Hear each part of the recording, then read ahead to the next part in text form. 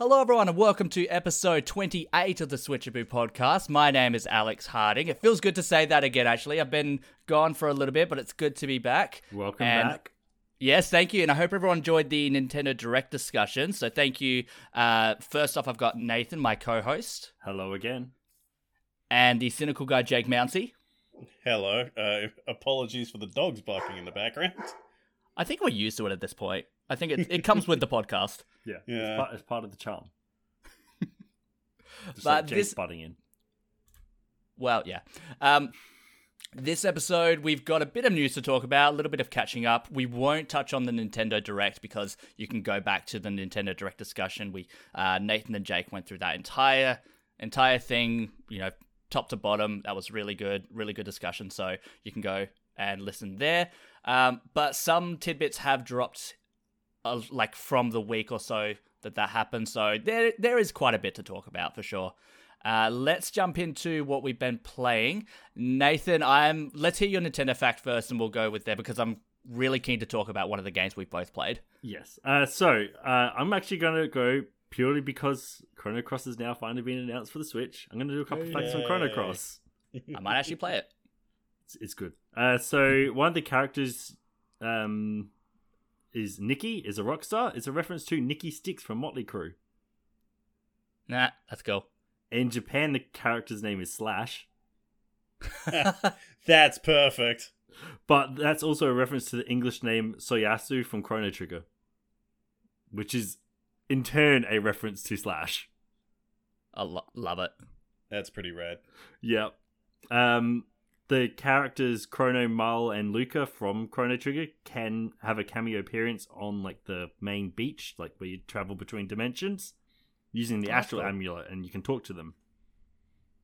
So there's 3D models of them? I believe. Yeah, well, I'm pretty sure you see them further in the story as well as in their model forms. Okay. And then Magus, the character from Chrono Trigger, he was supposed to make an appearance as a playable character, but was scrapped because they thought his complex backstory would be too hard to fit into the game, and was eventually replaced by a magician guy called Gael, which looks very similar. So people are like, is it the same person in disguise? But obviously there's reason behind it. Interesting. Yeah. A lot of that went over my head because I haven't played Chrono Cross, but I assume it was interesting as well for Chrono Cross fans. I know enough about Chrono Trigger to, get what's going on. Yeah. Yeah, kind of piece some of it together. Yeah. But I will cover our shared game last because I figured that way we can slide into you from mine. That makes sense. To start off, recently I've been playing the Triangle Strategy demo, getting ready for the release.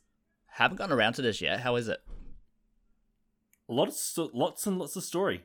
I've heard that. Yeah, it's good. Of course. It's actually really good. The combat is relatively well designed. I'm interested and you can actually, I've come across to a point where you can XP grind. So there's basically mental battles that's where you can use, catch up characters who are behind and stuff.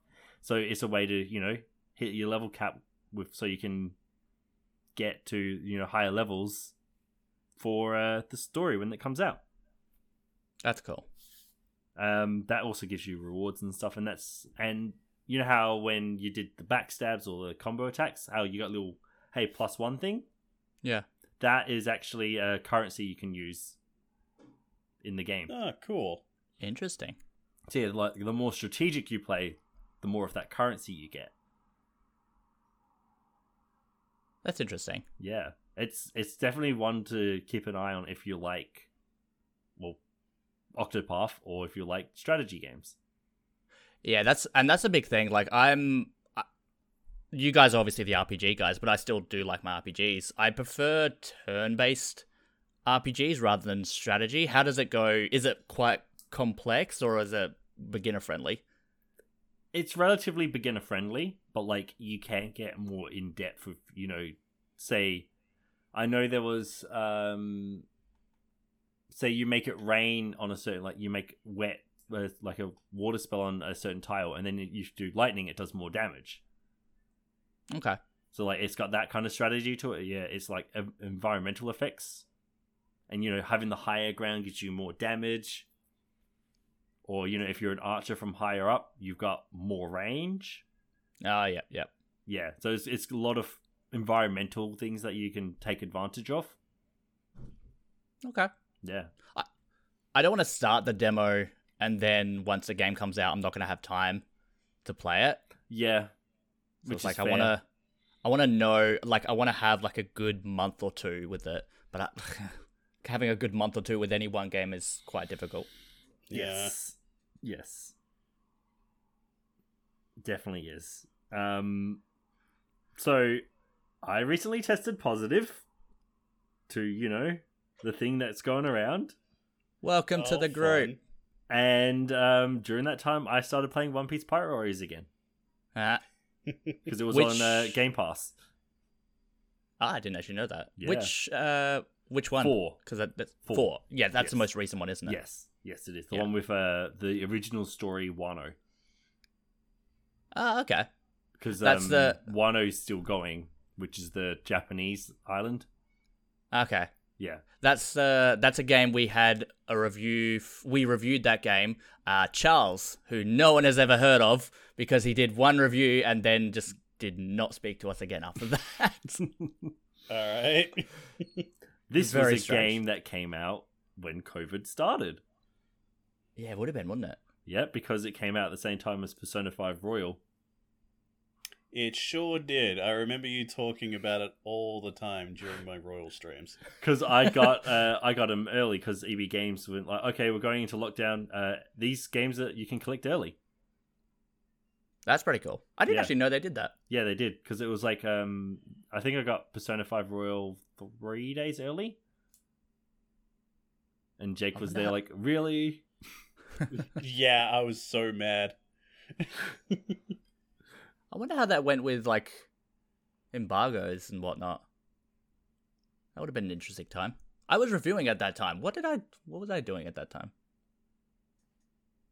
It's not important. Not important. Anyway, that was a good game to go back and revisit. It's a lot of just...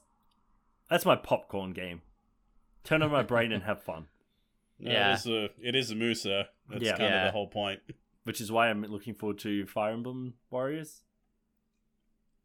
Which is, to an extent, probably the first time you've ever said that. Well, to be fair, I was excited for Fire Emblem Warriors when it first came out, and then I played it, and then I'm like, why is everyone that's wielding an axe playing the exact same? So I'm cautiously excited. There you go.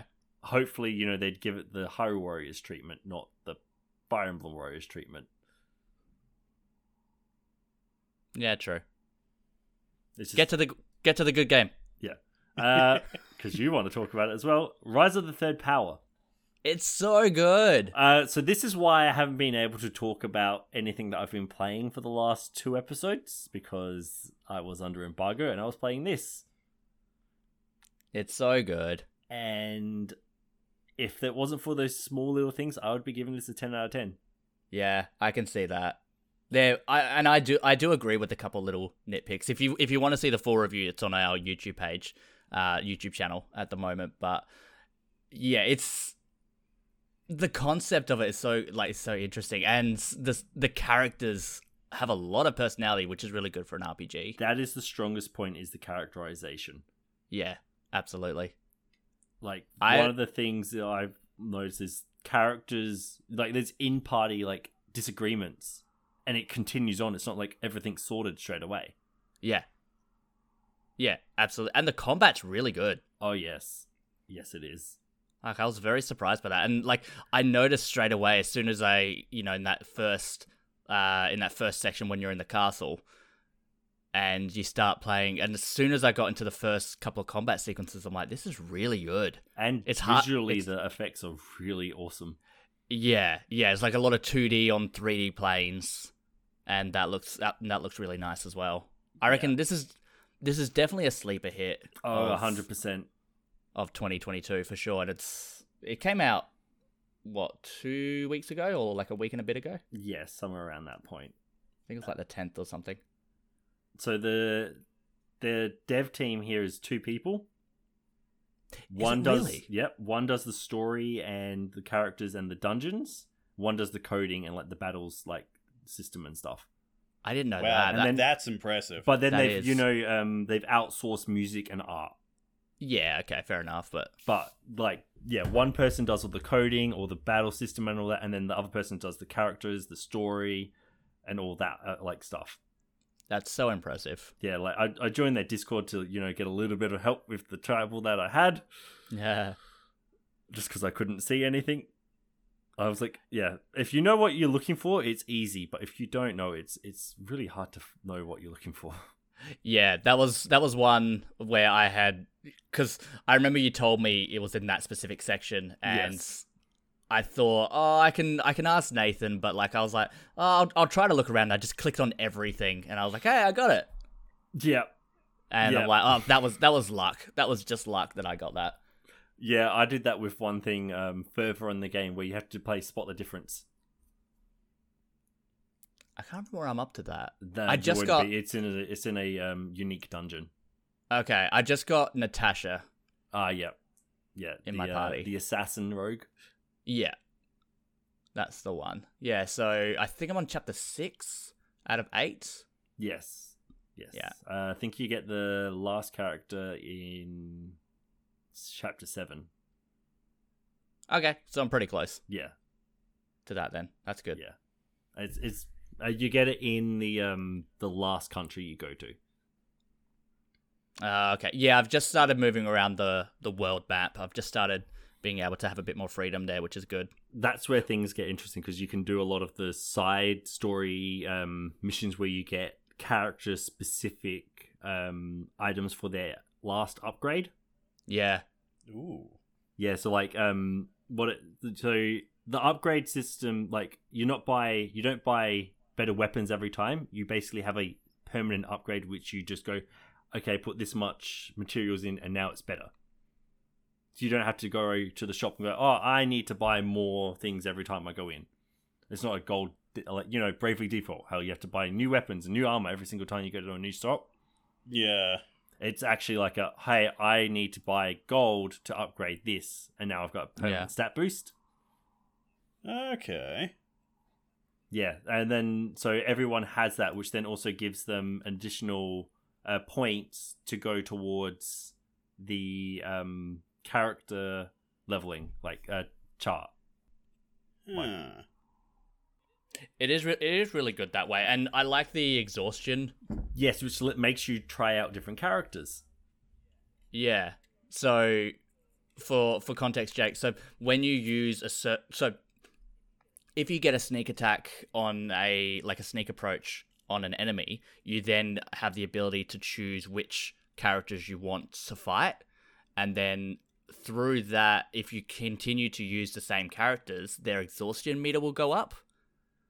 So you have to continuously swap out characters so they don't get too exhausted. Oh, I like that. Because that is a very common trap for a lot of RPGs that have like pretty large party sizes. Like you'll end up just sticking with the same like 3 or 4 people, and just the others will just like never see battle at all. Exactly, and there are some like characters are good for certain situations. Like I always use Ariel for when there's multiple enemies because she has like most of her abilities attack all enemies. Whereas like if it's only a couple, I put Karina and I don't know, Rowan. I don't know which one. Rowan. I don't really like using Rowan. Yeah, I try not to use Rowan too much, but yeah, he's okay. What's the dark and broody character again? What's his name? Aiden, that's it. Yeah. There's always a dark and broody character. See, I use, for just your multi-mooks, I use Aiden, Ariel, and...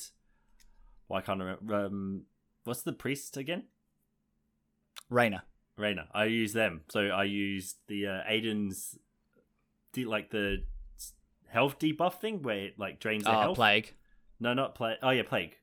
Is that the one? Where it sends out rats and stuff?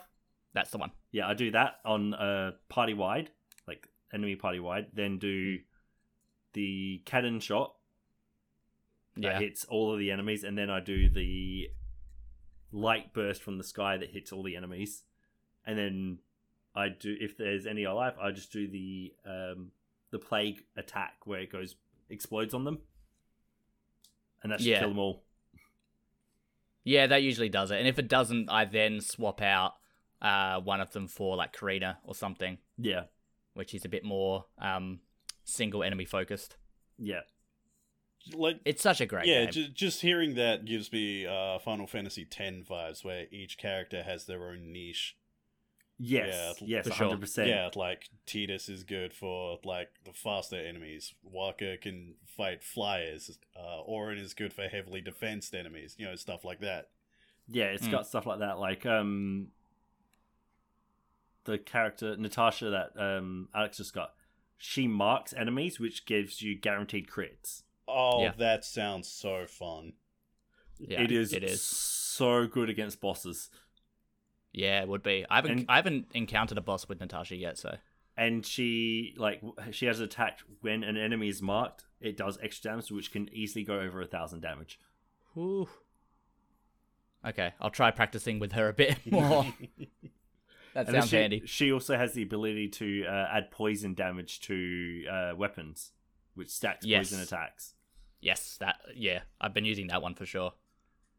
And she has, I think, when you give her, I think at a certain point you can give her a 10% chance to act again. I didn't know that. Yeah. I think that's a later ability. Yeah. Do you have to unlock that in this tree? I think so. Yeah, I think it's either in the tree or it's in her alternate weapon. Okay. Which every character has an alternate weapon which changes how they play somewhat. Yes. Ah. So, example, Ariel, the princess, one of hers is her cannon shot does less damage, but her AoE attacks do a lot more damage. Mm-hmm.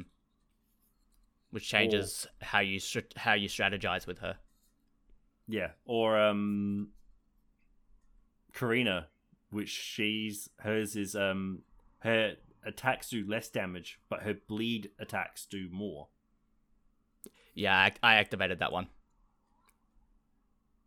So like there's basically it's ways to alternately play the character, which then you can focus on different ways to play. And on top of all that, it's set in a story that's based on the events leading up to World War II in a fantasy setting. The age of exploration, basically. That's it. Interesting. Yeah, so, it's so good. Pirates and all that. So yes, I've been wanting to talk about this for a long time. Yeah, because you've had it for about a month now, I reckon. Over a month. Yeah, I got it on like the 15th of January. That's right. I was like, ooh, I got this early. I love Dangan Entertainment for that. They're really good for that. Yeah. But yeah, definitely this is a get this game if you have the chance. Even at full price, it is 100% worth it. Yeah, absolutely. Dangan Entertainment also did Bug Fables. Yes. And then this is by a group called Stegosoft, which did Arafel, which is, if you've heard of it, very similar. Yes, yeah, very similar. I don't think it reviewed as well, but I have heard some really good things about Arafel as well. Again, characterization from what I've seen is really good. Nice. What's her name? I think Pixie Freaking Sticks is what she is on Twitter. I'm sorry, what?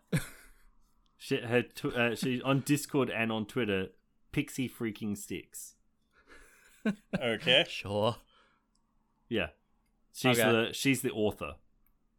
Oh, okay. Yeah. That's awesome. Any final things you want to say about Rise of the Third Power? Just the characterization is like probably the strongest thing I've seen in recent times. Yeah. And I would back that up. I would agree. It's a phenomenal game. And check out the review as well. That's on like I said, that's on youtube.com/twitchaboo. Check that one out. Also, there's a lot of puns in the port names. Yeah. Yeah. Like Portcullis. That's it. Yeah, I just got up to Portcullis. Shut up. Portmanteau. Which one's that one? Portmanteau. I don't think I'm up to that one yet. It's if you go on the world map, you can actually see them. Oh, okay. Yeah, there's one portmanteau. I'll do that later. That was when I saw it first. I'm like, yep, I like this game. So that was one of the games I've been playing. So other than that, I've been playing Kung Fu Kickball, which came out I think the same day as Rise of the Third Powers, like the 10th or the 11th of February. I believe so, because we talked about it on the episode before. Yeah, prior to that. Yes. It's a lot of fun. Don't go in expecting anything too complex. Like from a story perspective, or lack thereof, there's pretty much nothing. But I was for the last 2.5 weeks, I was in Colombia with my girlfriend's family, and it's hilarious because I speak almost no Spanish, only very, very basic Spanish. So when I met her cousins and everything, they didn't speak any English. So I was like, what can we do? So I brought out Kung Fu Kickball, and we didn't say anything. We just started playing, and they instantly got it. It's very easy to pick up and play, and there's a lot of customization as well. But it's basically just 2D soccer with Kung Fu. That's neat. Pretty much all I can say about it. It's a lot of fun. It's just mindless fun. Video games connecting people without, bypassing language barriers. Pretty much. There's no dialogue whatsoever. You just go in there and start kicking. And you don't need to explain things. Exactly. It's pretty self-explanatory. And the other thing I've been playing the other game is Infernax. This one came out, I think, about 5 or 6 days ago from recording, so about the 15th. It's a Metroidvania, like more Castlevania type of action platformer. It's a lot of fun, but it's not too complex. I think Nintendo Life gave it 9 out of 10 as well. It's on Game Pass too, actually. Yeah. It's very rudimentary. Like it's very inspired by the early Castlevania games. Probably like more Super Castlevania. Probably. It's not very unique, but it's a lot of fun. It's very well made, and the battle animations are really, really cool. As well as because like sometimes it goes into whether you want to kill or whether you want to help. So like it has kind of those morality segments where you have to guess or you have to choose which path you want to go down, which is really cool. It's a nice addition, and the artwork on that's really, really good. So I would definitely recommend Infernax. We had a giveaway for it as well, which went live. I mean, by the time this has been published, it's already ended. But check out our Twitter page as well, because we do giveaways all the time for these things. Isn't it literally ending right now? Yes. Yep, 7:30. That's when you said you were going to post the winners. That's it. All right. That's all my games. Let's pause this for 2 seconds. Yeah, pause it for you. Yeah, sorry.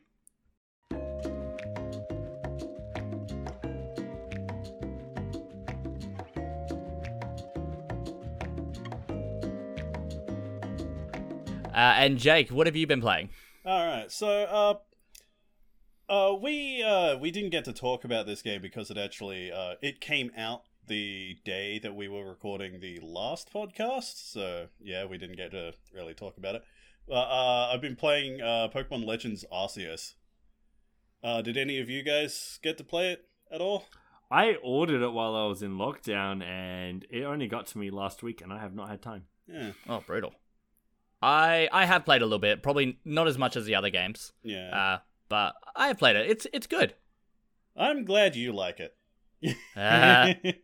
I really do not like Pokemon Legends Arceus. I really don't. I don't think making Pokemon into an open world game works. It's tricky. Yeah. Like I think for me it's the fact that it feels like the game kind of forgot that it's supposed to be Pokemon. Yeah, I can see that. Yeah, because like you spend so much time just sneaking around and, just catching Pokemon willy-nilly that when you actually do get into a Pokemon battle, it feels like a punishment for screwing up the stealth. I get that. Yeah, like not an actual part of the game. Like there is stuff about it that I do like. Like I like the fact that you can just swap around what moves your Pokemon has, so they don't permanently lose the skill if you have 4 and you're about to learn a new one. And instead of TMs, you can just talk to someone. It's like, hey, teach my Pokemon False Swipe. It's like that's pretty cool. I do enjoy that. It does take the franchise into a different direction. I feel like it does some things really well, but other things, it is quite a bare world. Like, there's not much going on. Yeah, it is very empty as well. Yeah, and like I think a lot of people are having fun just sequence breaking the game. Yeah. Like my brother's been doing that. Another thing that kind of irks me is like, the strong style, agile style move thing. It's like they don't really seem to impact gameplay as much as you'd think it would. I thought exactly the same thing as well. Yeah, it's like I'd always pick strong style moves, and it always like seems like it does the same amount of damage as like just a normal move. Yeah, or I've clicked agile sometimes, and it's supposed to make you go quicker, but then I look at the upcoming moves and nothing changes. Yeah. Like it's like, well, why would I do a weaker attack if it's not going to give me any benefit? Yeah, like even if you have a Pokemon that is like super fast, it doesn't change the turn order at all. It's just kind of meh. But like one thing that kind of bugs me the most about Legends Arceus is the boss battles. You mean the sand throwing contest? Yeah. Because, like, yeah, the whole point of it is, like, if you haven't played, it's like, big Pokemon, like, attack you, like, Monster Hunter style. And you're supposed to, like, dodge roll and throw food at them until they calm down. But, like, there's a part of it where, like, they'll stagger a bit and you're supposed to throw your Pokemon in, and then you do a fight with the Pokemon, and then afterwards they take more exhaustion damage or whatever it is when you throw stuff at them. Thing is, you can just completely forget about that and just continue to throw stuff at it, and it's actually faster. I didn't know that. That's a bummer. Yeah, it is significantly faster to just do that and forget the battles. So, like, it really does feel like Pokemon battles in this Pokemon game were kind of an afterthought. And I feel it's a step. I feel like it's a step in the right direction, but they need to do so much more with it. Like in order to make it viable. Like a normal Pokemon game, like, Gen 4 or Gen 5, whatever, but with this, like, sneaking around, throwing Pokeballs at things kind of gameplay, I think that would work. Yes. That would work. But the way that they've presented it in this doesn't really gel well. I agree with that. Yeah, in my opinion. Like, I had more fun with Pixelmon, which is a Minecraft mod that adds Pokemon. I forgot that exists. And that is like an even more drastic clash, because like at times it's like, the Pokemon stuff gets in the way of the Minecraft stuff, and then the Minecraft stuff gets in the way of the Pokemon stuff. But yeah, it is kind of a shame that it kind of came out like that. Like I can see what they're doing, but it needs more work. It does. Yeah. It definitely does. I feel like Game Freak have been doing this for a while. They need to, I mean, if they're outsourcing their remakes, like with Brilliant Diamond and Shining Pearl, then I feel like they need to, you would think with not having to deal with that stuff, they can focus on this stuff more, hence why Legends Arceus came out. But I think they need to invest a little bit more in their game development to have that, or it could be a hardware issue as well, because they're not very good at optimizing their games. And I would have thought Nintendo would have helped out a bit with that, with optimization, because compare that to, for example, to Kirby and the Forgotten Land, which comes out soon. That game is gorgeous. Yeah, it's probably not as big in terms of open world, but there's some large areas in from what it looks like in Kirby, and it's so colorful. Yeah, and it looks so clean. Yeah, it looks full. It looks like there's stuff to do in it. Exactly. So I think I'm surprised Nintendo. I mean, they might, but I'm surprised they don't get more assistance from Nintendo to help better optimize their games. Because this is new territory for Game Freak. They don't do open world games. Yeah. It sure so don't. like, it could also just just be growing pains of like just turning the RPG franchise into an open world game. Yeah. But, well, time will only tell whether they continue on this route. I mean, sales wise, it's gone nuts. Oh yeah, because everyone wants an open world Pokemon game. We finally got it, so they're going to play it regardless. Yeah, well, that's exactly right. I think it was in this first week. It was like 6.5 million, which is just something insane like that. Yeah. Yep. It's crazy. Yeah. Yes. So it's like already triple Xenoblade Chronicles 2, which makes me kind of sad. Hey, you're still getting a third one. Yeah, I am. Oh, I'm so excited. Lucky you. I wish I was excited for Xenoblade. I've heard there's also potential DLC for Arceus through leaks and stuff that's happened. Yeah, there's been bits and pieces here and there. A pretty consistent, like accurate leaker. I think they what was it? They do like riddles and stuff to like that has the information, but is hard to work out properly what it is. Right, so they don't, get into legal trouble. Yeah, so they don't get caught as much. Yeah, that's funny. But yeah, like Legends Arceus has been like leaking like crazy. Like even before it came out, we knew all the new Hisuian forms of things. And boy do Palkia and Dialga look so bad. That's what I was going to point out. They look like weird centaur versions of themselves. They really showed off the good ones in the pre-release stuff, and that's it. Yeah. Marketing. It's pretty bad. But something else that I've been playing recently that has kind of been consuming my life recently. I recently finished streaming Chroma Squad. Have you heard of Chroma Squad before? It's a couple of years old, so I sure have because I watched you play it on stream. Sure did, but yeah, I feel like I've heard of it, but I don't know what it is. So Chroma Squad is a indie game made by the team that made Knights of Pen and Paper.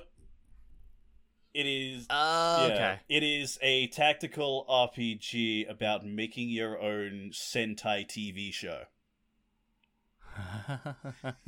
Okay. Yeah, like the game's title specifically, if I can find it, Chroma Squad Tactical RPG inspired by Saban's Power Rangers. That's technically the full title of the game. Oh my goodness. So yeah, because of this, I've been on a huge Power Rangers kick. But yeah, you sure have. Yeah, but yeah, this game is really fun. It is really fun because like it knows how stupid Power Rangers can be, especially with just the changes from the Japanese show like into a Western show. Because Power Rangers is Super Sentai initially, isn't it? Yeah. Is actually, speaking of which, fun Power Rangers fact. Today is actually the 30th anniversary of Kyoryu Sentai Zyuranger, which is the Sentai series that got adapted into Mighty Morphin Power Rangers. Huh. Fun fact. Fun fact. Neat. But yeah. That is fun. Yeah, but yeah, like it is fun because like you can customize your own team. You can make them. You can customize your own team. You can make them whatever colors you want.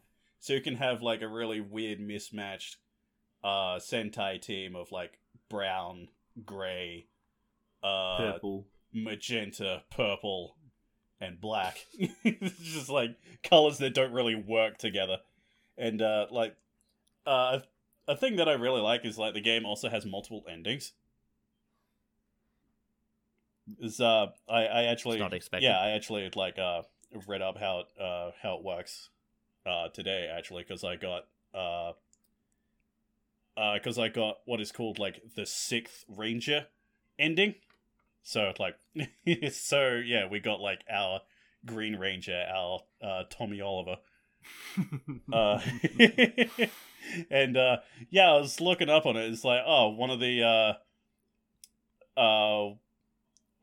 other endings is a reference to like VR Troopers, which is another Sentai show that Saban turned into like another Power Rangers type show to, you know, sell stuff. And the 3rd ending actually turns the game into Kamen Rider. Interesting. Yeah, but yeah, like it's fun, but like the writing can be kind of obnoxious at times. Yeah, because it gets like very self-referential, and also has like just a lot of internet meme humor in it, which can get very grating. Also very like dated. Yeah, like one of the bosses is straight up just Colin's Bear. Have you heard of Colin's Bear before? Because I had to explain this to my chat since they're children. But yeah, like there's also like another boss that is just like a grotesque SpongeBob. Like it even has like a snail that is just Gary on its head. It is so on the nose that like it's dented the nose itself. It does not take itself seriously from the sound of it. Yeah, but like it is a good game, but yeah, the writing can be a bit annoying. But yeah, if you like Sentai or Power Rangers and stuff, I'd say check it out, because like it is actually really fun at times. And that's Battle for the Grid? No, Chroma Squad. You mentioned Power Rangers. I thought you were up to that. Well, Yeah, Chroma Squad is inspired by Power Rangers. Segue. But, yes. Okay. So yeah, segueing. Okay. A forced segue. A forced segue No. into the 3rd game. So yeah, continuing my little mini obsession of Power Rangers recently, I recently got myself a fight stick. Just specifically because I might be the only person on the team that plays fighting games more than not at all. So yeah, it's there for like future review purposes and all that. So I thought, I should get a game to test it out. So I decided to get Power Rangers Battle for the Grid, which is the Power Rangers fighting game. And after like skimming through the instructions on how to actually get the controller working and all that, I find out that Power Rangers has simplified controls, so a fight stick is completely useless. So that was the thing. But you've got it ready for a game in the future. Yes.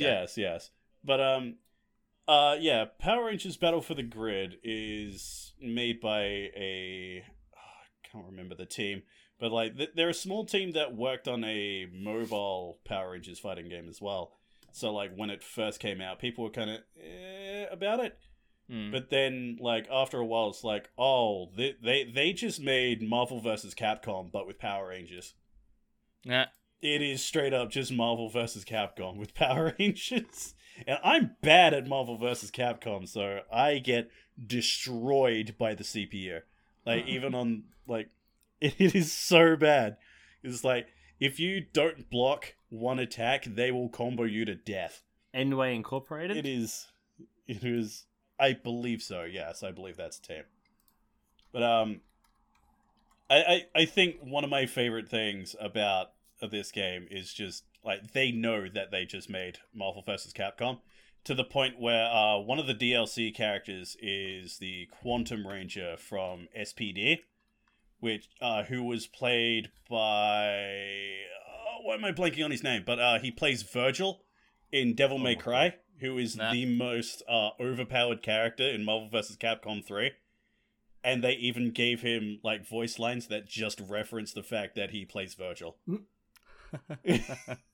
I need more quantum power. Shut up. But yeah, like, despite, being awful at it, I am having fun just because, I've just deep dived into Power Rangers. Like, oh, look, it's that character from that season. As long as it works. It works. It is really confident.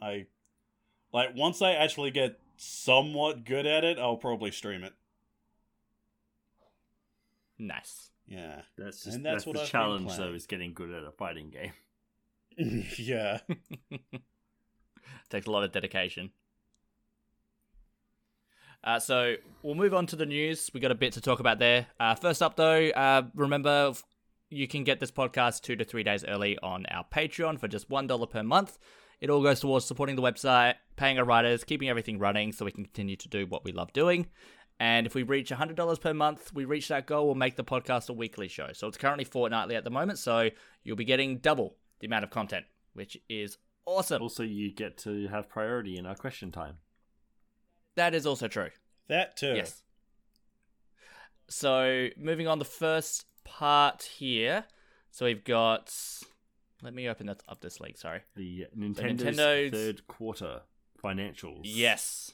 So this... Oh, yeah, because that happened a little while ago. This happened when we went on our break, like a couple of days after our last recording. Yeah, that's right. Yeah, sorry about that. My bad. It always happens. The big news always shows up once we finish an episode. Yes. Yeah. Oh, without doubt. Or while we're recording. But the main bit of information is the Nintendo Switch has now outsold the Wii at 103.54 million. Damn. Which was previously for the Wii 101.63. Yeah, so nice and comfortably overtaken there. So Nintendo Switch is now Nintendo's best-selling home console. Also, a lot of OLED models sold. Yeah, just shy of 4 million, 3.99. Which is pretty good. I contributed to one of those numbers, so you're welcome. Part of the problem. Yeah, feel proud. Yeah, it's pride of the consumer. That's it. That's all I got going for me. But it's... I mean, I did say Nintendo Switch is Nintendo's best-selling home console, but I suppose it's not when you factor in the Switch Lite. So if you take that number away, 17.87 million. If you take that number away, then it kind of isn't. It's the same console, just different model. I know, it's because it's uncharted territory when it comes to, Nintendo consoles. So it's just, I don't know, I find it interesting. It's like it fits in its own little bubble. Yes, because it's Switch. More like a handheld, but has home console features. That's it. New last quarter editions, so will WarioWare Get It Together, 1.24 million. Metroid Dread, 2.74 million, so it's just shy of being the best-selling Metroid game ever. Dang. Mario Party Superstars, 5.43 million. Keep buying it, please. Yeah, Mario Party. Yeah, it's so much better than Superstars. Super Mario Party. I still need to get that. It's pretty good. Really good. We had Big Brain Academy, Brain vs. Brain at 1.28 million, which is surprising. It's a fun game. It's definitely one you do with family, honestly. It did have a big marketing push. Yes. I remember Neil Patrick Harris and his family were. Right. I forgot about that. Yeah, but something kind of sad, 13.97 million for Pokemon Brilliant Diamond and Shining Pearl. That is crazy numbers in the space of 2 months? Yep. That is crazy numbers. Yep. I mean, we were saying Pokemon Legends Arceus is probably close to that, if not more than that. Brilliant Diamond Shining Pearl was the fastest selling Pokemon game. That makes me sad. It's fine. But yeah, it's fine, but it's not fantastic. Yeah. The developer who got the rights, the third party developer who got the rights to remake it must be loving life right now. Yeah. Oh, yeah. I think it's more a teething thing for this third-party developer. Like, they kind of like were restricted, and then now that they've shown they can do their work, they can kind of branch out a little bit more and add more to remakes. Yeah, like wasn't this the first like full game they actually made? Like all the other stuff was just helping out and other stuff. I'm pretty sure it was. Pretty much. It's also the first one not made by Game Freak in any way. Yep. Next one will be Pokemon Black and White. Please be good. Is it just sad though that that's getting remade? Well, eventually. Yeah, but like the thought of that getting remade. Because Black and White was the first Pokemon games I played when I left school. Yeah. So it just makes me feel so old. I was playing it in year 12. Yeah, I think I was year 12 as well. On that. Although, maybe it was the year after because I was busy playing Heart Gold and Soul Silver. I put so many hours into Heart Gold and Soul Silver. It was so good, Heart Gold and Soul Silver. Shame we can't check up on those. Yeah. Something I wanted to point out as well, new Pokemon Snap, like considering on the Pokemon discussion, only 2.36 million. But I mean, that's just for outside of Japan sales, but Japan, add another million onto that maybe. It's about 3 million. Like, it still says it's up, but it's up from the last quarter, but it's still not by much. Yeah. Like, that's surprising and kind of sad for Pokemon Snap. Like, because, I mean, I suppose the main Pokemon Snap fan base would have grabbed it, but aside from that, it didn't really do well. Yeah. But it's still pretty good. It cracked 2 million. Yeah. Funnily enough, so in the quarter, it sold 0.17 million units. What's that? 17,000 units. Miitopia sold 26 million. 26,000. 26 million. 26,000. I was going to say. Something to point out with new Pokemon Snap, though, is it's not Japanese sales counted. That's true. Which could that bump is the number up a lot. I imagine so. But still. Yes. Go Miitopia. Yes. The little game that could. Yeah, pretty much. Mario Golf Super Rush 2.26 million. That's as much as it deserves. No, it doesn't. It needs less. Yeah. It's such an underwhelming game. And you were surprised that we didn't really care for it when it was announced.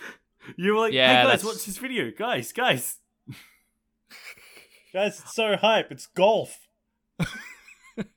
There's been a lot of golf games I thought Nintendo would have learned from the other ones, but apparently not. The story was so boring. Oh my god. Really, a story in a Mario game boring? Wow. Yeah, but I thought they would have learned. Apparently not. Super Mario 3D World plus Bowser's Fury, 8.85 million. That's pretty good. I mean, Bowser's Fury is another really game good. I still need to get. Yeah, me too. I want to play Bowser's Fury. It's pretty solid. Yeah. And Skyward Sword, 3.85 million. Yeah. It's about right, I suppose. Makes sense. But Mario Kart 8 Deluxe, 43.35 million. And that's before the announcement of all the DLC that's coming. Yep. Yeah, and that's only going to get higher from here. Also, when does this end? I think this is through to December sales. Yeah. Yeah, so this is through to December, so nothing from 2022. Nah. What else we got? Animal Crossing New Horizons, 37.62. That's such a... Those two, probably with Smash as well at 27.4, they're your evergreen titles. And they're your titles that are just going to keep selling. And Breath of the Wild. And Breath of the Wild, yeah, 25.8. That sold over 1 million in the quarter. Yeah, that's pretty crazy. I mean, Super Mario Odyssey, 23.02. I reckon that deserves more love. That does. That's really solid. I mean, I'd say 23.02 million. That's definitely nothing to scoff at. Yeah, that's still huge, but when you think about it, it doesn't feel as big as, all of these other games that we just mentioned. That's it. Game Builder Garage, that got added in 1.01 million. Because it cracked 1 million. Hooray! That's the little game that could. It's Labo evolved. Pretty much.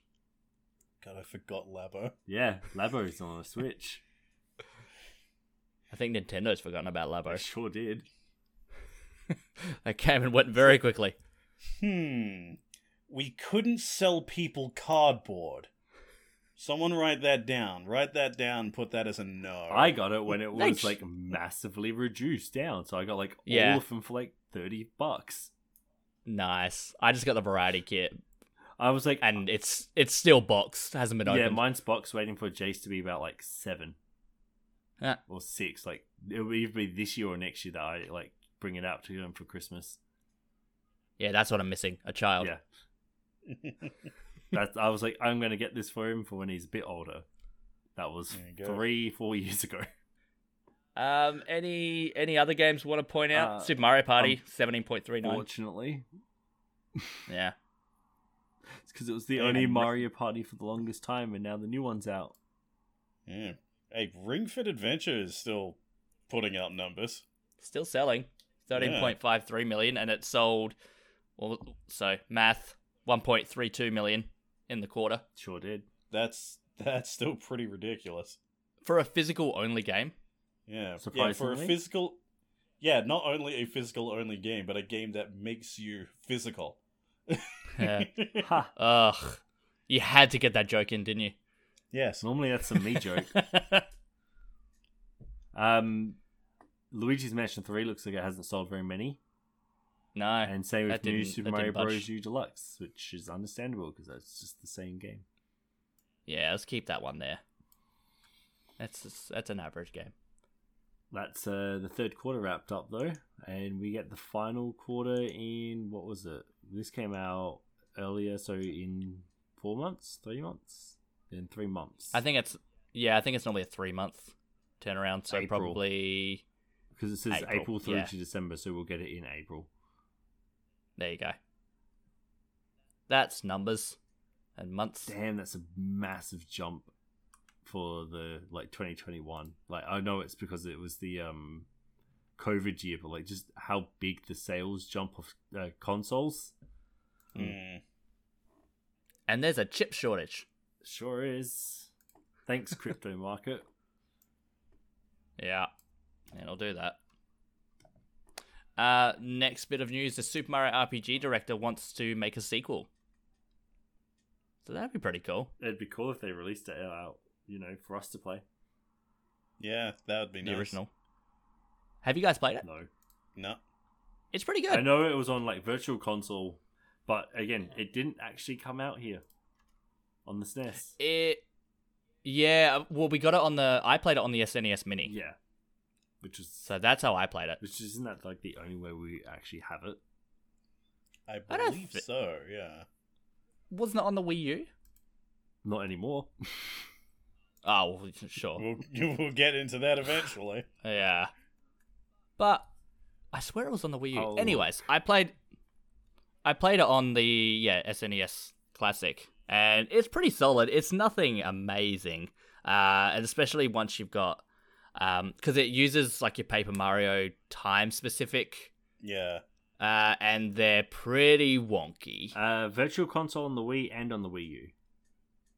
There you go. No excuse. Yes, there is. Yeah, I didn't have money to Australian internet.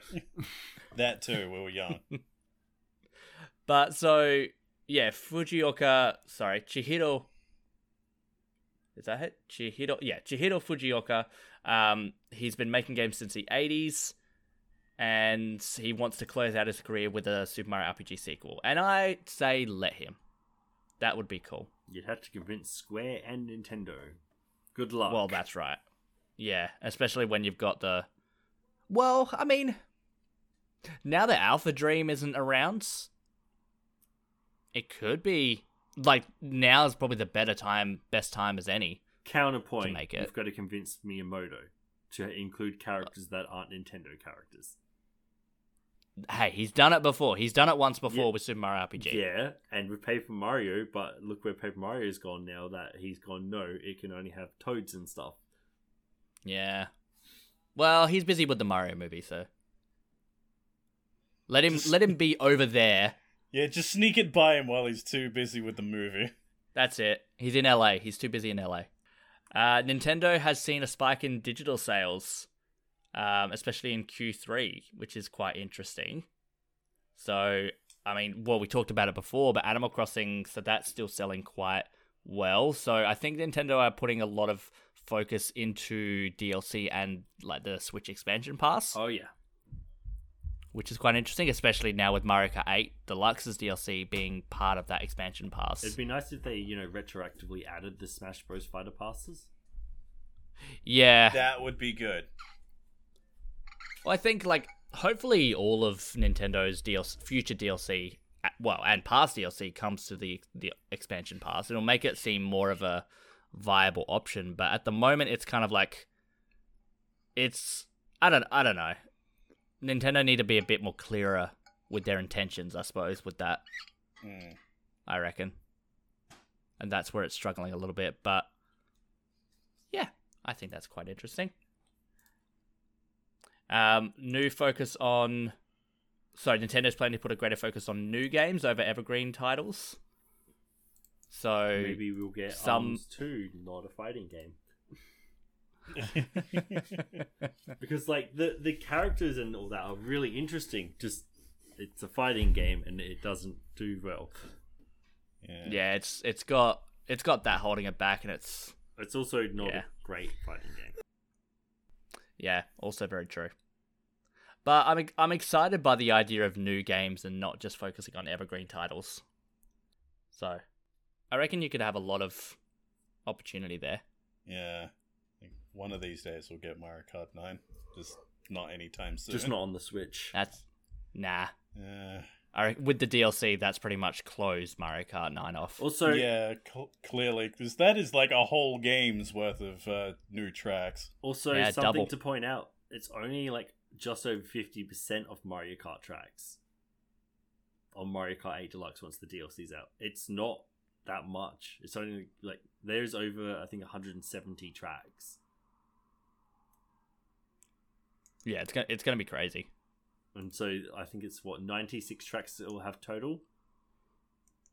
Yeah, 96 tracks it will have total. Yeah, and there's like 170 something tracks that Mario Kart's ever released. Damn. With I think a lot of them being on Mario Kart Tour, because it's a rotating thing, so that makes sense. Damn. That's a lot of money. That's a lot of tracks. And this is something. Jake, do you want to take the next one? Yeah. Yeah, of course. Atlas puts up a new Soul Hackers Countdown website, which by the time we're actually talking about this, countdown is up, I believe, and a few videos have actually come out. Ooh. So yeah, I haven't seen the videos yet, but I've seen screenshots. I know the footage is recorded on the PlayStation versions of the game. They accidentally left a button prompt in there. I like how this screenshot on the article is 4 days, 20 hours. All right. What is Soul Hackers? Soul Hackers is another Shin Megami Tensei branch off. It's okay. Yeah, it is. They got a 3DS remake. That's right. Yeah, it's the Devil Summoner. Yes. Stuff. So it's. I played the original Devil Summoner like a few months ago on stream. It's kind of like a tactical RPG. So it's Shin Megami Tensei's tactical RPG spin-off. Back on 1997 on the PlayStation with a 3DS remake in 2013 in the West.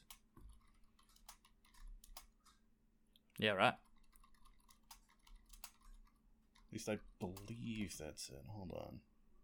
There's just so many SMT spin-offs, I'm probably getting this one wrong. And then wasn't there also, the Persona like names that were like leaked through the trademarks? Yeah, there was some Persona stuff. Okay, yeah, I'm looking at this. This is not the tactical RPG one. God, what was that one that I played? Probably another Devil Survivor spin-off. Yeah, but looking at this, it is. Yeah, it just seems like. Actually, no. This is more akin to Etrian Odyssey. Going by screenshots of like the original Devil Summoner, so it's like a dungeon crawler. Well, that's pretty cool. Persona Q, if you played that. Yeah, if you've played that. So yeah, new Soul Hackers. Cool. That is cool. For anyone who knows what that is. That's not... I do now. Yeah. So that's something. Like, hey, I'm a SMT fan, and even I forgot what it was. You have... so Crunchyroll is now on Switch. Almost 5 years later. Anime. We like anime. And that's out now. And on Australian servers as well. I have to give it a try to see if it's actually good. It is pretty good. The app isn't great. That's what I mean. See if that's actually good. Yeah. It's better than Funimation. you know they're merging, right? What? Funimation and Crunchyroll? Yes. No! I mean, it's good because their libraries will be merged together, but I don't know what app they're going to take. Yeah, and they should have used Anime Labs. Yeah, Funimation so much absorbed better. Anime Lab and got rid of their app. I don't understand that. That's a horrible business decision. That was actually a good one because you could divide it into, seasonal releases and stuff. Uh-huh. So if you want to find something from, what was, that thing I wanted to watch back in, 2012 in the winter, you could go all the way back to that. Yep. Which wasn't that like a big year for anime 2012? Probably. I can't remember that far back. That's when JoJo All I know is the Wii started. U came out. JoJo. Right. Oh god, that was when Sword Art Online started. Yeah. Oh. Okay, now I'm old. Damn, that was a long time ago. This one's an interesting one. Night Dive Studios wants to remaster Eternal Darkness. That would be cool. According to the news... Sorry? So that would be really cool. Yeah. Oh, for sure. Because, like Eternal Darkness is like one of the most unique games that is on the GameCube. I've never played it, and I would play it if it got remastered. I reckon. Probably going to have to change a lot of the psychology effects too, because like a lot of them were like, hey, we're messing with the TV, but it's, like CRT UI. Yeah. So that would not work. No, it wouldn't. So it would be tricky, but I mean, Night Dive Studio is the one who's done Quake, Turok. Remember the recent Shadow Man remastered one as well? Yeah. So that's that team. So apparently they've reached out to Nintendo and have queried about it, but no, apparently they're just Nintendo being Nintendo. I have a slight tangent on this. If you're into Eternal Darkness, there's a game coming out called Dead House Sonata. It's from the creator of Legacy of Kain and Eternal Darkness. Ooh. It's in progress, so like it hasn't actually been released properly yet, but you can access like I think a playable demo now. It has like a whole bunch of lore and stuff. So it's HAUS for house. That's a hot scoop. I've what was the Dead House Sonata? Dead House Sonata. HAUS. This is something I've heard promoted through one of my D&D podcasts I listen to all the time. Ooh. So like Legacy of Kain was like one of the players' favorite games, and through that he found out about this, and he's now paid to promote the game. That's a dream. I'll link it in our Discord so you guys can see what I'm talking about. Dead House Sonata, here we go. Yeah, narrative-driven action RPG where you play as the undead to fight the living. Yeah, creator of Legacy of Kain and Eternal Darkness. Like, just that in itself is gonna sell copies. There's a vampire class, a revenant class, a lich class, banshee class, wraith, ghoul, and wight. Really cool. Just the fact that it has like a class system, I'm totally going to try this out. Yeah, I'm pretty sure there's a playable demo out now as well if you like buy it. Which I think there's. It says leading on the PC and will support all major platforms. I wonder if that includes the Switch, and I wonder how it would look on the Switch. I believe it's a free-to-play game. But like, if you buy it, you get access to it early and some of the other stuff. Okay. Yeah. That's a hot take. Yeah. Last bit of news we've got here, which is the saddest news you could possibly end with. The 3DS and Wii U eShops are getting the axe in March 2023. So, and I think in, what was it, May, you can no longer add eShop credit? Yes. Hey guys, remember when the Wii U wasn't meant to be replaced by the Switch? It was meant to be a third pillar. Classic Nintendo. So much for that. Yep. Oh no, this isn't meant to replace the Wii U. Good lord. The Wii U died well quickly after that. Yeah. Pretty sure the last big game was the Breath of the Wild. No. Yeah. It was Just Dance. I said last big game. You know that was still releasing on the Wii till like 2 years ago? Yeah, they supported the Wii longer than the Wii U. Yep. That's hilarious. If it was selling, I mean, clearly Ubisoft were doing it for a reason. Yep. So there was an audience for it. The biggest problem with the Wii U was, apart from it lacked sales, was because of that. A lot of publishers, all their exclusive stuff, they're like, "Nah, we're not doing it anymore." Yeah. Like, what was it? Rayman Legends. That was meant to, at least release first on the Wii U. Yeah. And then they just hold it back and release on everything at the same time. But that was optimized to have a gamepad in hand. That's right. And you can even see it in the Switch version where it's like, no, this definitely works better with the gamepad. Mm-hmm. No, yeah, for sure. So, yeah, it's definitely an end of an era.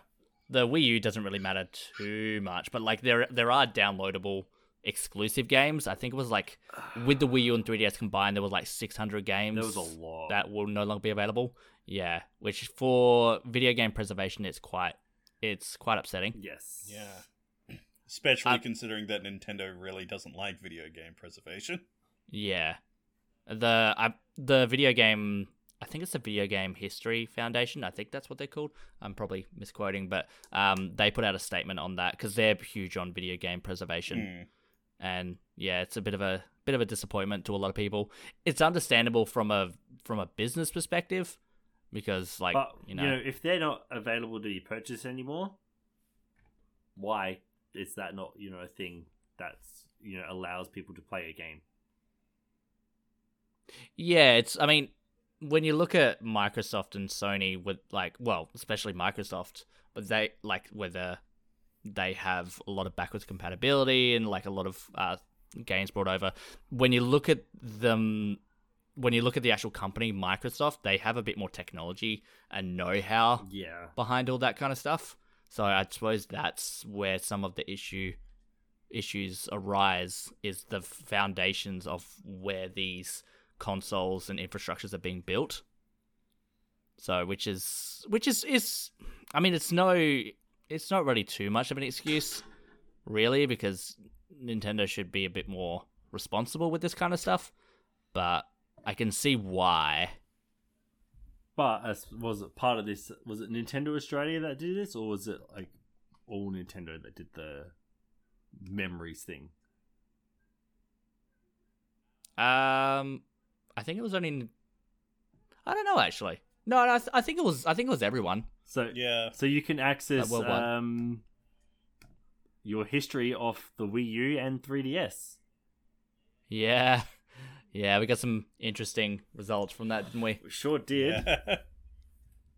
All three of Top us three for both system, go. Okay, so 1,210 hours playtime on the Wii U. My top three software on the Wii U: Splatoon for 176 hours, YouTube for 167, and then Mario Kart 8 150. And for the 3DS, 1,292 hours. And then we've got Bravely Second for 108 hours. I completed that game. Well, that was a long game. Pokemon X for 106 hours, which I don't even remember spending that much time in the game. Actually, no, that checks out. That's when I was trying to do competitive stuff. Yeah. And then... How did that go? Not too bad.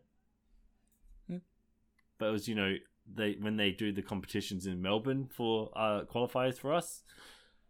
Yeah, not happening. And then Street Pass, Me Plaza, that was 99 hours. How amazing was Street Pass? That was really solid. And I actually got the DLC for that. Yeah, me too. Me too. They were good times. Simpler times. They sure were.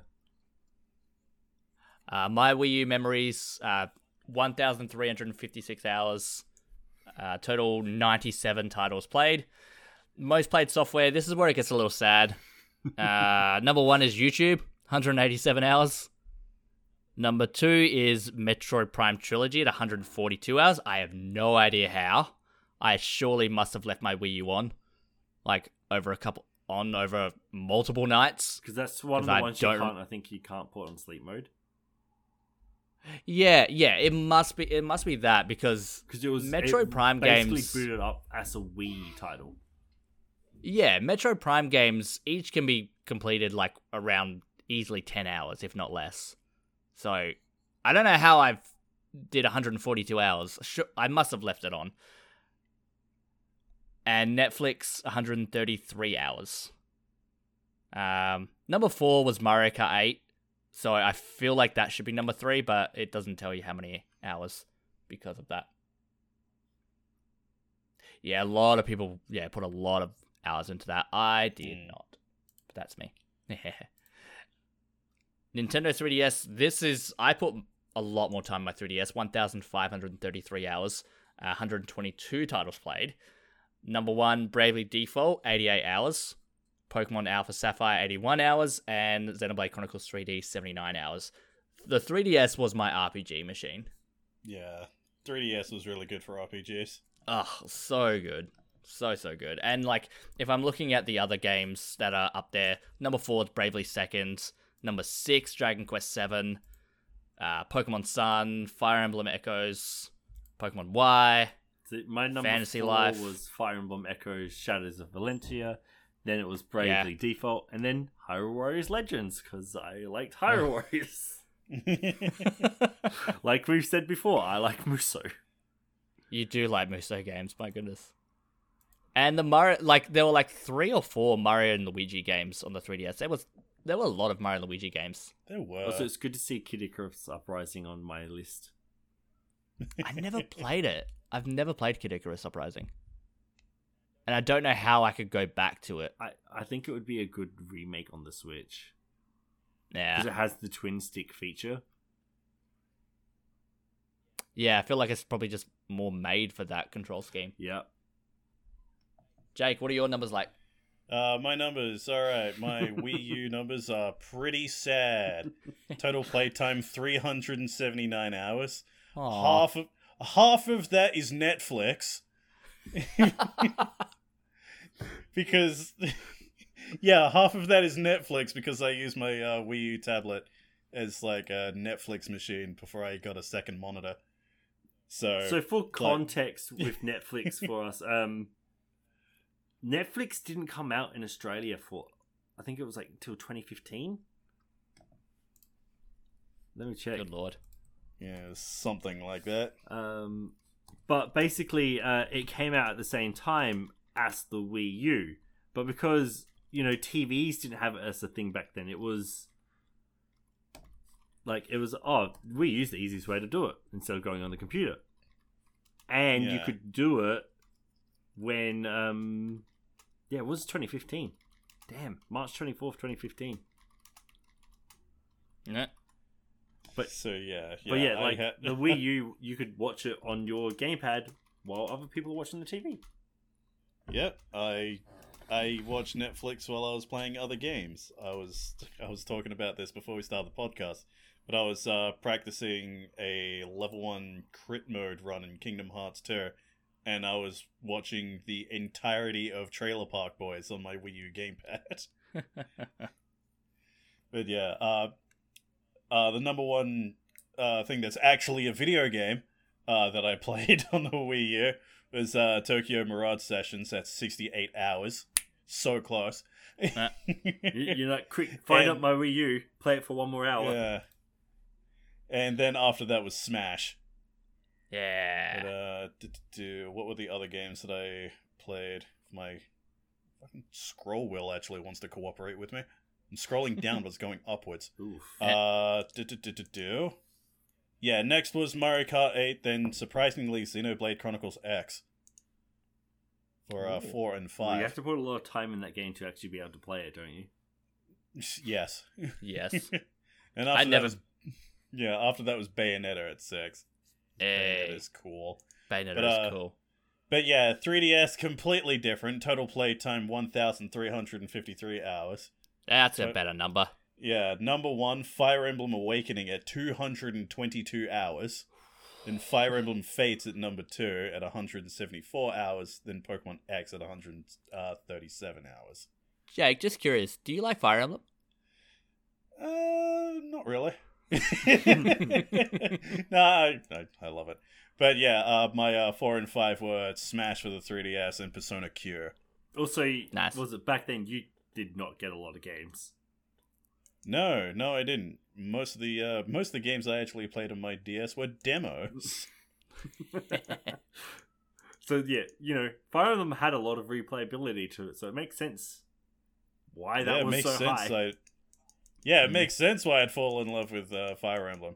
There you go. Before we move on, there's actually a little bit of news that dropped just now as well. Nothing too major, but it could potentially be something major. Pokemon Day is on February 27th, so that's coming up. Yes. So by the time this goes live, because that will be on the Friday on all platforms, that'll be the 25th. So some of this information, if you're listening to it today, would have already come out. But the 21st, you've got Pokemon Masters EX. Or Pokemon Master Sex news. Yeah, I had to. On the 22nd, we've got Pokemon Sword and Shield news, whatever that might be. 23rd, we've got Pokemon Cafe Mix. 24th, Pokemon Unite, Jake's favorite game. Yeah. February 25th, P25 music. So, I don't know. Pokemon music. Are we in the 26th year at this point? I have no idea, to be honest. Last year was the whole big 25 years. Yeah, you're right, actually. But I don't know. I'm just reading what it says, P25 music. February 26th is Pokemon Go news, and February 27th is actual Pokemon Day. So I think last year we got a Direct, did we? Yes. That's showed off Brilliant Diamond Shining Pearl from memory. I think you're right, yeah. So, we could be getting that's when we first Pokemon got the announcement. chibi art style shown off. Yeah. And the internet went crazy. But it still sold nearly 14 million units. Well, it probably has by now, well over. So, take that, everyone. But if I was a betting man, I'd put money on the 27th in a Direct. I'd put money on Pokemon Legends Arceus DLC. Yeah, probably. Yeah. But only time will tell. Or but Pokemon yeah, I thought Let's Go Silver and Gold. We can dream. We can dream. Because it's about time Be Heart Gold, Soul Silver would be the next games on the list to be remade. I love those games so much. Moving on to the indie roundup. So this is the section of the podcast, where we highlight a few upcoming indie titles that are being released, whether there's a lot of hype around them, or whether we just believe they should be receiving a bit more attention.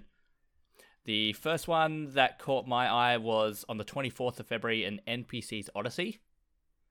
So this is another story of the hero gathering his friends to defeat the devil and save the world. But our protagonist is not the hero himself, but an ordinary, unlucky NPC. The reason for his journey is simple, because the hero took the money from his house. To find the hero and get money back, our journey has begun. I just thought this was a neat little concept. It's only $5, so I don't expect it to be, a big game. That explains the combat visuals, where your team are just text boxes. Yeah, classic CRPGs, Dragon Quest as well. Yeah. So I mean, with a caveat, I wouldn't expect too much from it. It's also rated E for everyone. I mean, not that that's a bad thing or anything like that, but you probably won't be getting any too in-depth stories out of it. It's just, it's more tongue-in-cheek, I reckon. Yeah. Which is just kind of neat for $5 as well, $5. Yeah, not too bad for the price. Yeah. Or you can play Rise of the Third Power. While I agree with you, that's it. Moving on the 1st of March, Far Changing Tides. An atmospheric vehicle adventure that follows the emotional journey of a boy and his ship as he embarks on a voyage to find a new home. Sail stormy waters, dive unknown depths, and explore forgotten ruins in a beautifully realized flooded world. Walking simulator on a boat. There you go. This one was in one of the Indie World presentations. Normally that means it's good, but it's not always. There have been some other past games that have been highlighted a lot, and unfortunately hasn't gone too well. I remember Summer in Mara. I'm going a bit of a tangent here, but Summer in Mara was highlighted so much by Nintendo, and it was terrible. It was absolutely terrible. But yeah, Far Changing Tides. I'm pretty sure this is part of a series. I'm pretty sure there's another Far game on the Switch as well. I'm reading here, overcome the elements as new protagonist Toe. So there you go. This is, What a name, Toe. Toe the line. Oh, your parents must have hated you. Literally took the words out of my mouth. Next one we have on the 1st of March is Little Orpheus. So Little Orpheus is a Technicolor side-scrolling adventure game inspired by classic movies like Flash Gordon, Sinbad, and The Land That Time Forgot. Join our bold yet hapless hero comrade Ivanich, as he explores lost civilizations, undersea kingdoms, prehistoric jungles, and lands beyond imagination. Gasp as he battles the subhuman tribe of the Menkh and escapes the clutches of dreadful monsters. Cheer as he triumphs over impossible odds and untold dangers in the subterranean worlds. I mean, it looks cool, but some of those names are really difficult to pronounce. Yeah, that's Russian. Yeah, I had to read them. Yeah, I know what you mean. Ivanovic. There you go, correcting you. Thank you. Yeah, I know. I said it, and I shook my head at myself. Yeah, it's that's clearly wrong. All right, let's keep going.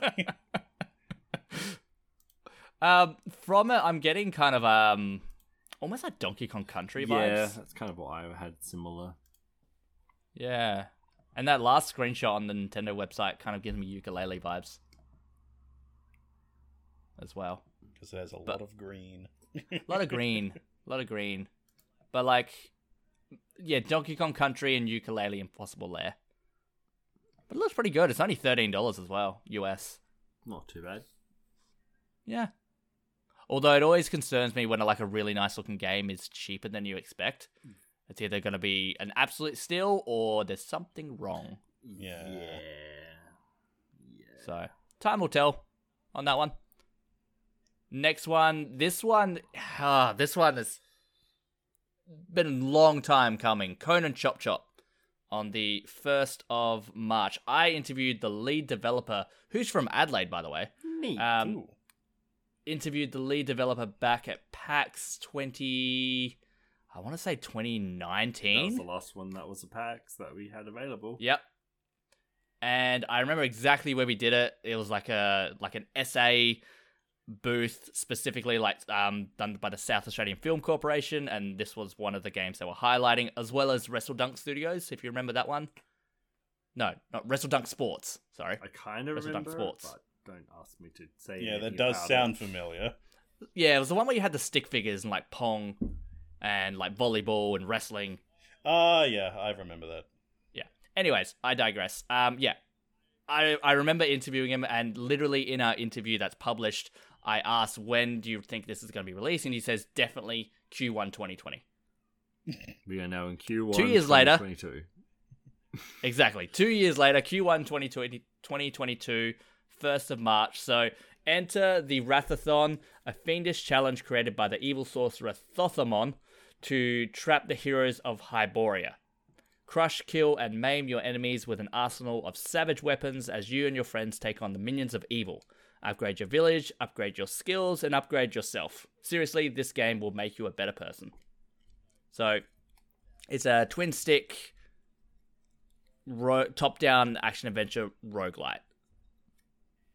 With Conan. Yeah, but like it's set in the world of Conan the Barbarian. Yeah, exactly. Which is hilarious. Do you guys know about when this game was initially shown off? No. So, I think it was 2019, or maybe it was 2018, they showed off the first trailer, but they deliberately made it really poor, like made them really bad quality, and framed it as an April Fool's joke. Yeah. So, like, Conan the Barbarian is brand new adventure, and then it showed, like, stick figures, but, like, really low quality. And then it got a lot of hype, and people actually saying, like, oh, I wish this was an actual game, I wish this was a game.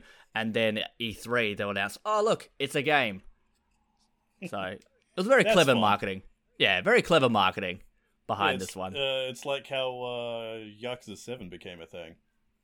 It's like, as an April Fool's joke, they made a trailer showing off that the next Yakuza game was going to be a turn-based RPG, and people loved it so much they made it. That's interesting. So the developers are called Mighty Kingdom, and they have made a lot of mobile games from the looks of it. Like, the Peter Rabbit game.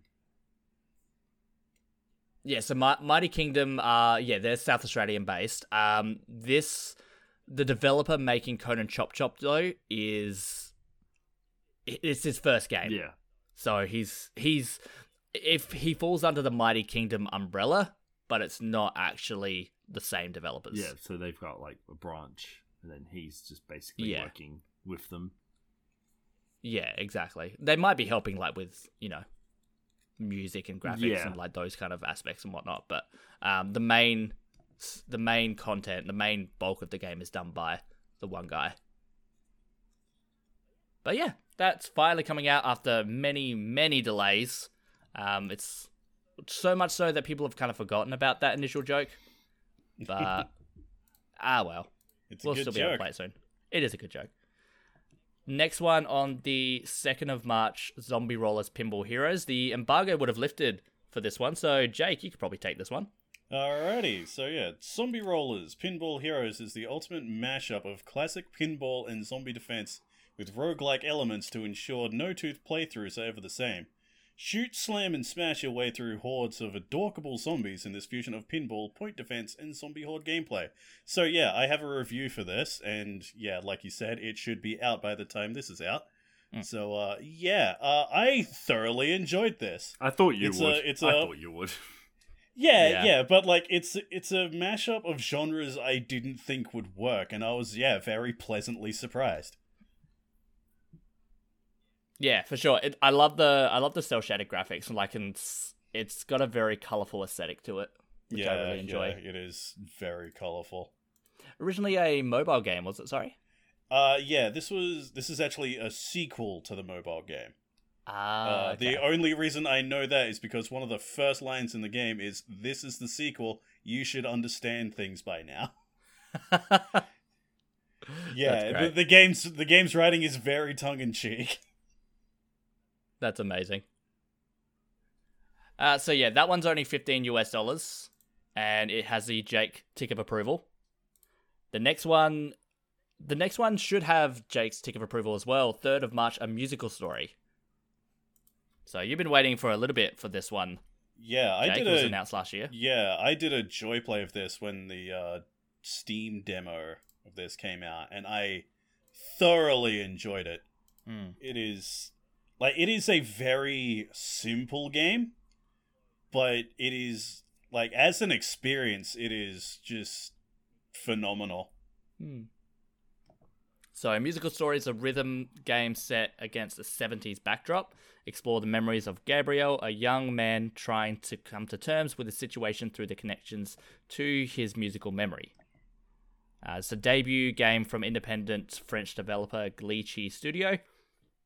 There's a very heavy color focus, with very solid colors covering almost the whole screen. Yeah, it is. Its whole thing is, like it said, 70s, so it's very heavily inspired by psychedelic rock. Yeah, that's the word I was looking for, psychedelic. Yeah. That's what I was looking for. You can clearly tell that the main character is heavily inspired by Jimi Hendrix. Yeah, for sure. And it's cool. The map is like a chapter, point by point when you're riding in a van, like a combi van. That's pretty neat. This game has a lot of personality, for sure. And that one is on the 3rd of March for $15, which is about right for indie games. Last one is Dexter Stardust Adventures in Outer Space.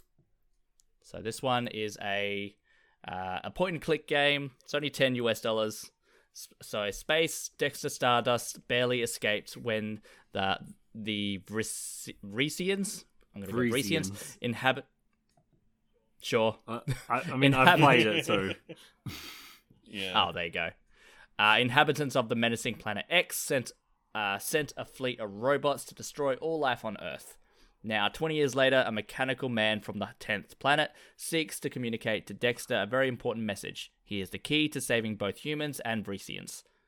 Play the taco-loving Dexter Stardust as he and his good friend Aurora go on the greatest adventure of their lives and discover the mystery of the robot from the planet X.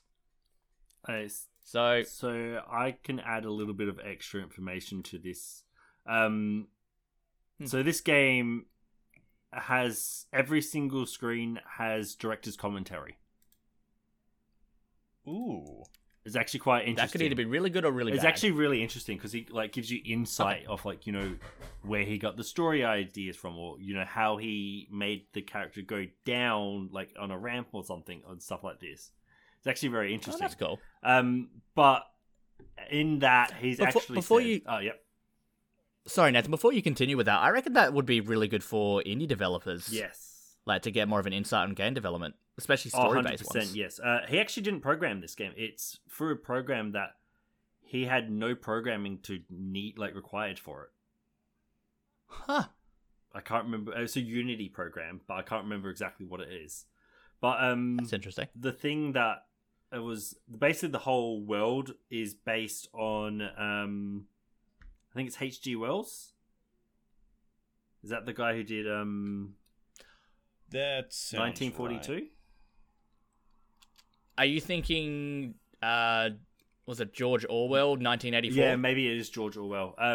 It's one of them that basically he wrote a book where each planet had its own ecosystem and people from it before we knew that planets were just gas or rock or whatever.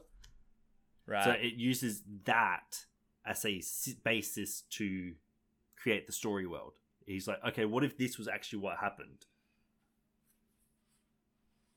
So yeah, each planet has its own, ecosystem and own culture, and people have inhabit it and stuff. That's really cool. Yes. And I mean, it clearly does it in a very comedic, almost kind of immature way. Yeah. My only real gripe against it is the voice acting. He's obviously indie developer doesn't have a lot of money to spend on it. It's a lot of family and friends. Okay. So they're not 100%, they're not voice actors. So it's a lot of very awkward voice acting. Okay. But it's still relatively good. Especially if you like your point and click games. But like I said, I think the best feature of this game is the director's commentary. That is, and that's such a unique thing to have in a video game. It gives a lot of insight of like how the game was made and all this stuff. I like cool things like that. And again, if you are an indie developer and you're listening to this, in that case I would recommend checking it out because I mean, I don't know, it's just such a cool thing to do. Like the developer didn't need to do that. No, he didn't. But that wraps up our indie roundup. We'll next go on to the Patreon question, which wasn't supplied by Patreon this time, so it was from Old Nintendo Gamer and Son, or at Lundragon_UK over on Twitter. Hey, the guys that ruined my name that game. That's the one. So they write, anybody looking forward to Advance Wars and has played the originals?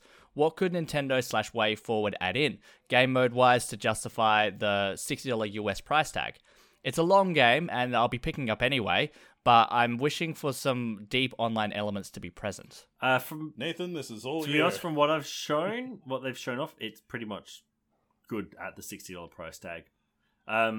It's 2 full games, voice acting on the characters, and there is online elements. So I think it's relatively sold. What kind of online elements are there? From what they've shown, I think it's just like, your multiplayer combats. Okay. Which is how Advance Wars has always had. It's been like you guys go on a map and you just battle. Those can take a really long time. Yeah. A really long time. But no, I genuinely, it's probably worth, especially if you like your tactics RPG and Advance Wars, or why can't I remember the name for it now? Because I was excited for it, because I was like, oh, Advance Wars is coming back, like kind of game, but it's not Advance Wars. And now I can't remember it. It was the indie one. Brutal. No, it's gone. Anyway, yeah, it's definitely a game. If you like that genre, it's worthwhile. I mean, I mentioned earlier, like I'm more of a turn-based RPG guy more than the tactics. But I've heard so many good things about Advance Wars that I'm gonna have to check it out. And yeah, I agree that maybe if they just remastered one game, the price tag would be way too steep. But you're getting 2 full games in this, so I reckon the price tag is justified in that way. And like you said, voice acting was a major inclusion as well. Yeah, the fact that it has voice acting is really neat to include. Yeah, absolutely. Wargroove. I like Wargroove. That was good. That's very much Advance Wars. Yeah, I remember. That was good. But it has the commander aspect where they're actually on the field. Yeah, I should play Wargroove again. That was a good game. I'm pretty sure it's on the Game Pass. Oh, well, there we go. I might be wrong, but I'm pretty sure I saw it on the Game Pass. If it is, I might re-download and get my feel, because I'll probably get bored after a couple of hours because I've already played it. Yeah. So I just need that rush. They're like, oh, I remember it. Now I want to play it for a little bit. That's it. Jake, do you have any comments on Advance Wars coming up? I haven't really played any of the Advance Wars games. Well, actually, I played Days of Ruin on stream a while back. Oh, you've played more than I have, then. Good Advance Wars. Much to Nathan's dismay. But I'd be interested in picking this up. I'd totally say the $60 is worth it. Yeah, just from what I've seen. The one that I was voted for like 8 months for. You have the worst luck when it comes to my viewers' choice stuff. For reference, Grand Theft Auto Chinatown Wars, I've been voting for over a year at this point. Yeah, when's that going to happen? He nearly got it last time, but one of my regulars came in and sabotaged it. Again. Nah. He has done this so many times. It's frustrating. Just like, every time it comes up, okay, time to just copy and paste. So last bit, everyone's favorite part of the podcast, and we all missed it. Name that game. Hey, we did it in episode 27. Oh yeah, what game did you do? I don't remember. What game did we do? Oh yeah, because I was guessing. You were guessing, remember? And Jake My God, it feels like a lifetime ago. What with everything that's happened since then? What game was it? I'm looking for my file because I can't remember. Yeah, that's right. That's Jake got it. That's right. Yep. Yeah, of course I got it. That was a good one. I remember that was a good one. But if you are unfamiliar with Name That Game, so basically I have a game. These guys have to guess it. There'll be 10 hints in total. They have 5 guesses. So they can do 2 between hints 1 and 5, 2 between 6 and 9, and then 1 final guess after the final hints. There are 2 lifelines as well, so they can ask a yes or no question. They'll do that first, and then afterwards there is a switcheroo lifeline, which is a hint provided by our writer in the UK, Steve. Thank you, Steve. He's the most consistent when it comes to them. So he's been on many, many podcast episodes, but in very short chunks. But let's start it with the first 5 hints. I've got this game launched on Nintendo Switch as a timed console exclusive in September 2020. It is an action roguelite. The developer was founded in 2009. They've released a total of 4 games. And this game, according to HowLongToBeat.com, the main story goes for roughly 21 and a half hours, but for completionists, it takes 95.5 hours. Hades. I hate when you get it. Well, you said timed exclusive and action RPG. Action roguelite. Action roguelike. I hate it when you get it straight away. It's not fun. 2020. Yeah, you probably would have got it from the next hint as well. The Switch version has a 93 on Metacritic. 93. Yeah, it's a really solid game. It is so good. Yeah, at least I didn't have to do anything this week. You say you hate it, but we've been recording for 2 hours. Yeah, which probably is a good thing. Yeah. So the other hints from December 2018 to December 2019, the early access build was an Epic Games Store exclusive. Oh, that would have given it away. Oh, I didn't. Okay. That was news to me. The game is played from an isometric view and was nominated for 9 awards at the 2020 Game Awards and won 2 of them. And lastly, inspired by Greek mythology. Yeah. Overall, pretty easy. Yeah. But yeah, I think Hades was like one of the first games to be like an Epic Games exclusive. I didn't know that. That's interesting. Followed by Borderlands. Huh.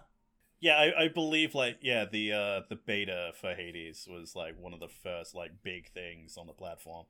Huh. The more you know. But that wraps up episode 28 of the Switchaboo podcast. Thank you everyone for joining, and also thank you to my co-host and Jake as well for joining me each and every episode. I really do appreciate it, and I'm sure it's good for that consistency for everyone. And the episodes you hijack as well. I do, oddly enough, I do appreciate that as well. But you can always follow us on Facebook, Instagram, Twitter at Switchaboo News.